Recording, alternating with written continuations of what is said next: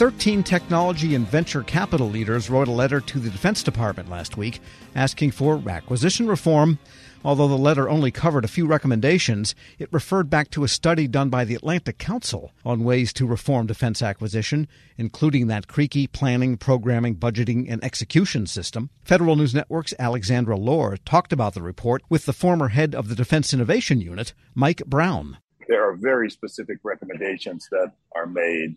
For example, reprogramming authority with a historical perspective of how little reprogramming authority senior level department officials have to adjust to urgent priorities and move into something that might be needed versus what was programmed in 3 years ago when the budget began. So that kind of brings up one of the things I wanted to ask you about. With the current mood of Congress right now, is less oversight even possible?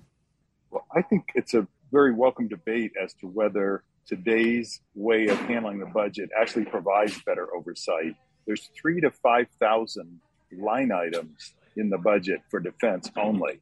Quite a change when the first budget was done in 1789. I looked this up. There were 4 line items for the federal government. I get government is more complex now than it was in 1789, so I'm not arguing for 4. But you could certainly argue that the Defense Department would have adequate oversight with a few hundred line items, where Congress would concentrate on the big ticket items and give some strategic guidance. Instead, they're finely grained appropriations. Imagine, again, 3,000 to 5,000 line items, where DIU, a very small organization, had a couple by itself. And there's no flexibility to move from one program element, it's called, to another. Those are the line items. And then, as you know, and many of your listeners know, even within a line item, that's further specified by color of money. So procurement dollars are different from R&D dollars, different from operations dollars. So that actually puts a straitjacket on the department in terms of its flexibility.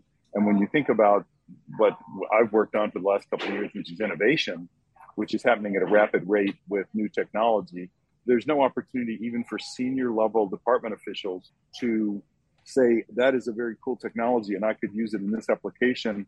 Let's field it. Instead, that very senior level, whether it's a 4-star General Brown, head of the Air Force, if he wants something, he says, put that in the budget. And that means in 3 years, we can start spending the first dollar.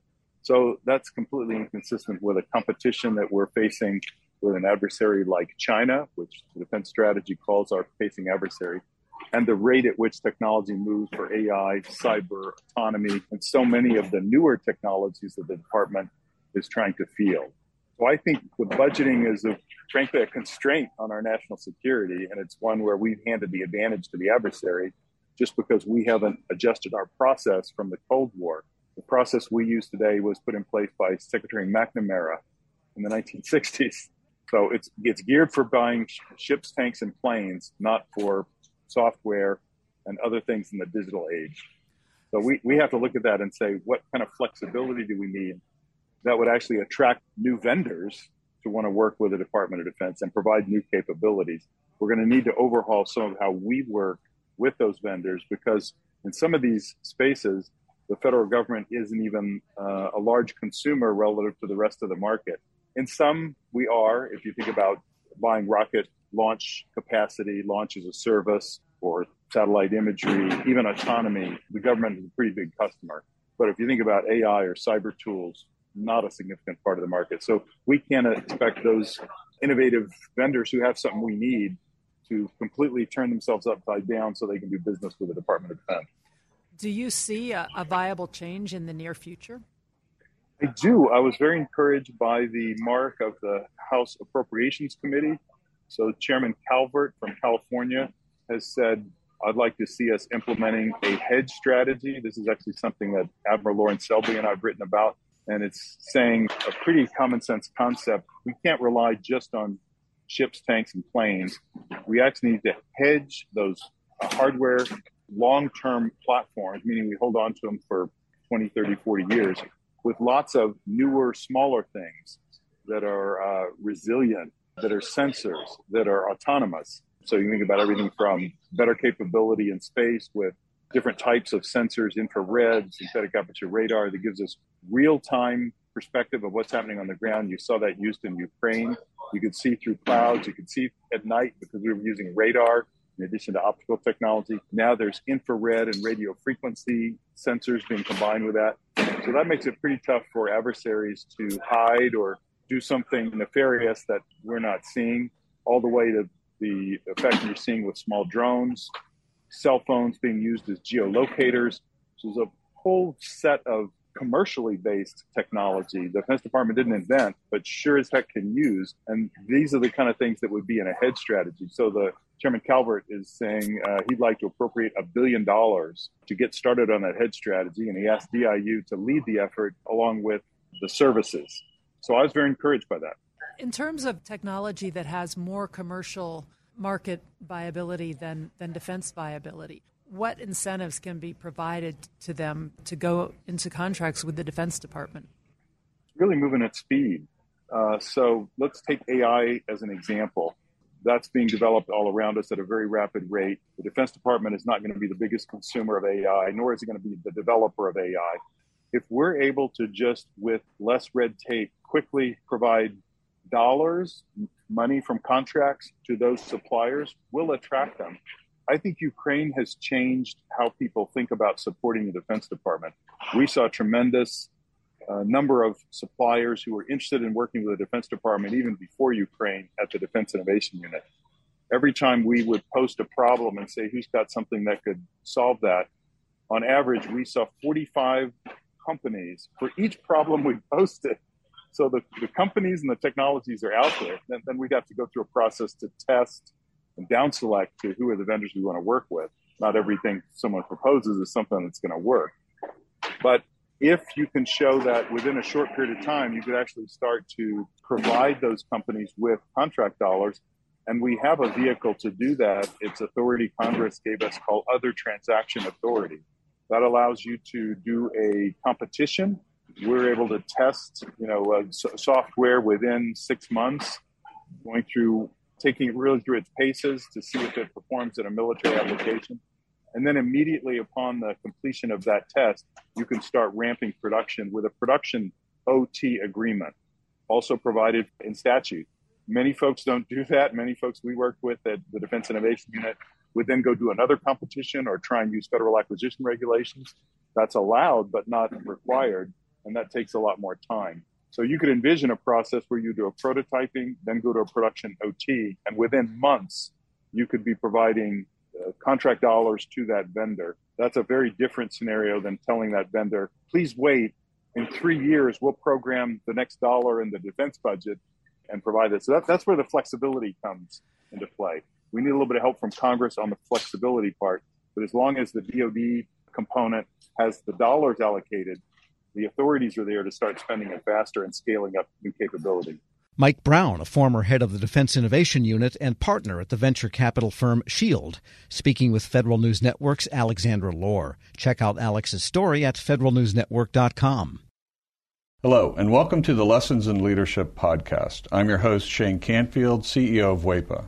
Today I'm thrilled to be joined by Dr. David Wilson, president of Morgan State University. David has had a fascinating career and has garnered a long record of accomplishments from more than 30 years of experience in higher education administration.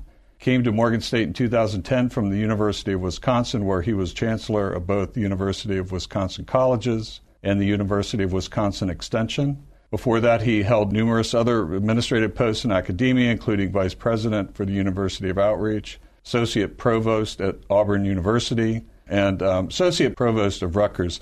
And when we were talking earlier, too, you had just mentioned that you had a wonderful nomination at the American Academy of Arts and Sciences. And David, thank you so much for joining me. Shane, it is indeed a pleasure to be invited into this conversation with you.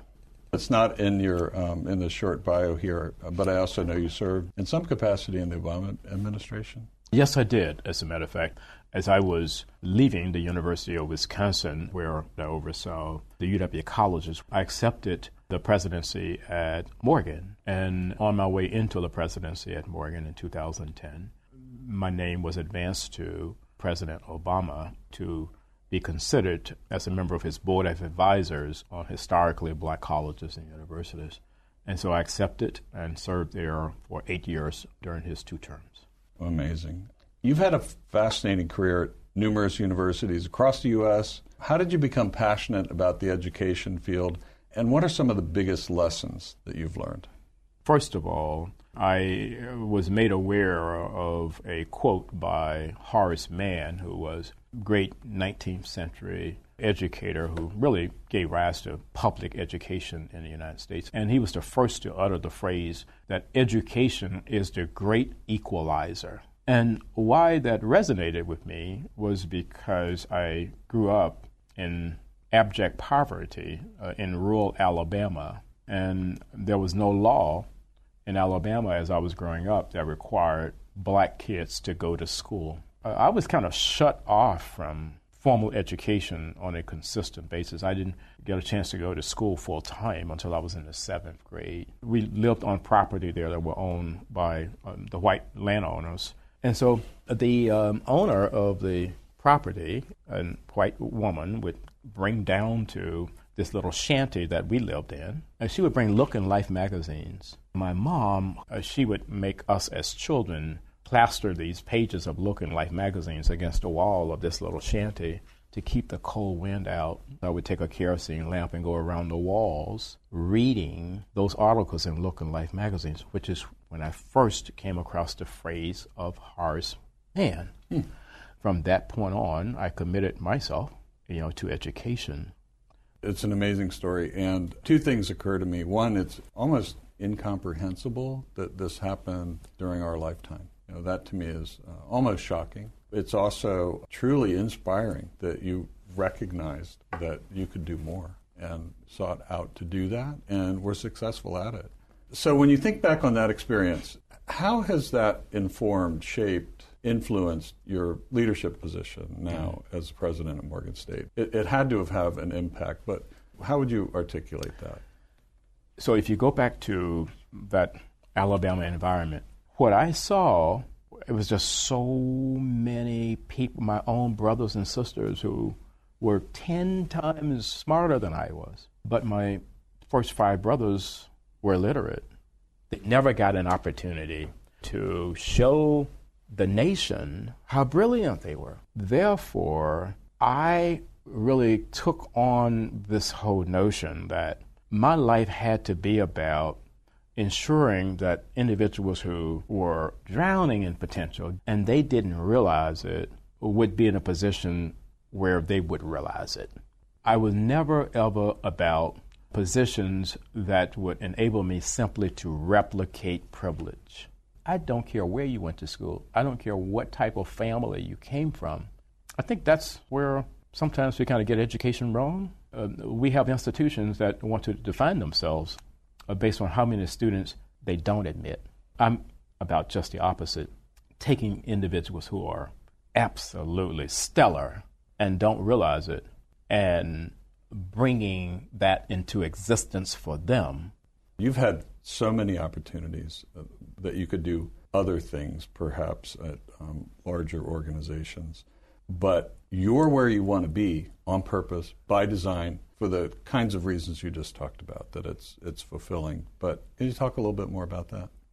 There have been so many so-called top 50 institutions in the United States that have come aggressively after me. And, I flirted with a couple of them, and I went home to Alabama because these 2 were very serious. And my family is brutally honest with me, and they keep me grounded. So I flew down and began to talk with them about these institutions that were coming after me. I was thinking they would be impressed. And when I finished, my youngest sister said to me, "Now, are you finished? Clearly, we are not understanding why you would even consider leaving Morgan." It just reassured me that I'm living my purpose at Morgan. And it is joyful to be at a place where you want to be versus being at a place where others think you should be. One question that I always have to ask, is there one leader or maybe a couple of leaders that have inspired you, that have You mentioned Horace Mann. I don't know if that fits in this category, but what might be a couple of leaders that you remember that inspired you, that gave you purpose, helped shape your life? In 1989, when I was selected as a W.K. Kellogg Fellow, we had to be introduced to leadership that was different in a lot of ways than the leadership that we had been exposed to. In February of 1990, Mr. Nelson Mandela was released. And that's where I wanted to go and meet Mr. Mandela. We had no idea that he would grant an audience, and he did. He granted an audience, and Mr. Walter Sisulu did as well. So here I am, having grown up in Alabama. I harbored some anger toward the society there that kept me from realizing my potential, and then kept so many others like me from ever realizing their potential. At the end of a conversation that we had, someone asked Mr. Sisulu, we're leaving this conversation thinking that you harbor no anger towards a society that locked you away for 27 years. Are we leaving with the correct conclusion? He said, I harbored no anger or bitterness towards a society that locked me away for all of those years, because I and others like me knew that what we were doing was the right thing. If you commit yourself to doing the right thing, there should never, ever be any space in your heart for anger or bitterness. And that was transformational for me, and why I respect and admire Mr. Nelson Mandela and Mr. Walter Sisulu today. That is a great story, and it, with all the accomplishments through your life, I'm sure it had a great impact on your ability to go as far as you have, and you're still going. Well, I have a takeaway in terms of leadership lessons I've learned. We would be well served as a nation if I think we created these opportunities for young people at various stages to really, first of all, see the United States. And then we need that same opportunity globally. As a result, when you do that, you understand the history over here, you understand the culture over here, and you got to understand the world beyond an intellectual understanding. You want to think of your maturation in a way where your brain can never, ever, ever be hacked. So that's sort of the way. That I kind of see all of that. That's brilliant. And being born in rural Southwest Kansas, flyover country, as they say, I can tell you that your comments about travel and getting out, not just reading about it, but actually traveling, it really is important. It's absolutely critical for someone's personal development. I happen to think so. Well, Dr. David Wilson, thank you so much. I love every single piece of today, but also your life story. It's really impressive, inspiring, and thank you for sharing it. Shane, today. Thank you very much for inviting me to have this conversation with you again. And I'm Shane Canfield, CEO of WEPA. We'll see you next time on the Lessons in Leadership podcast.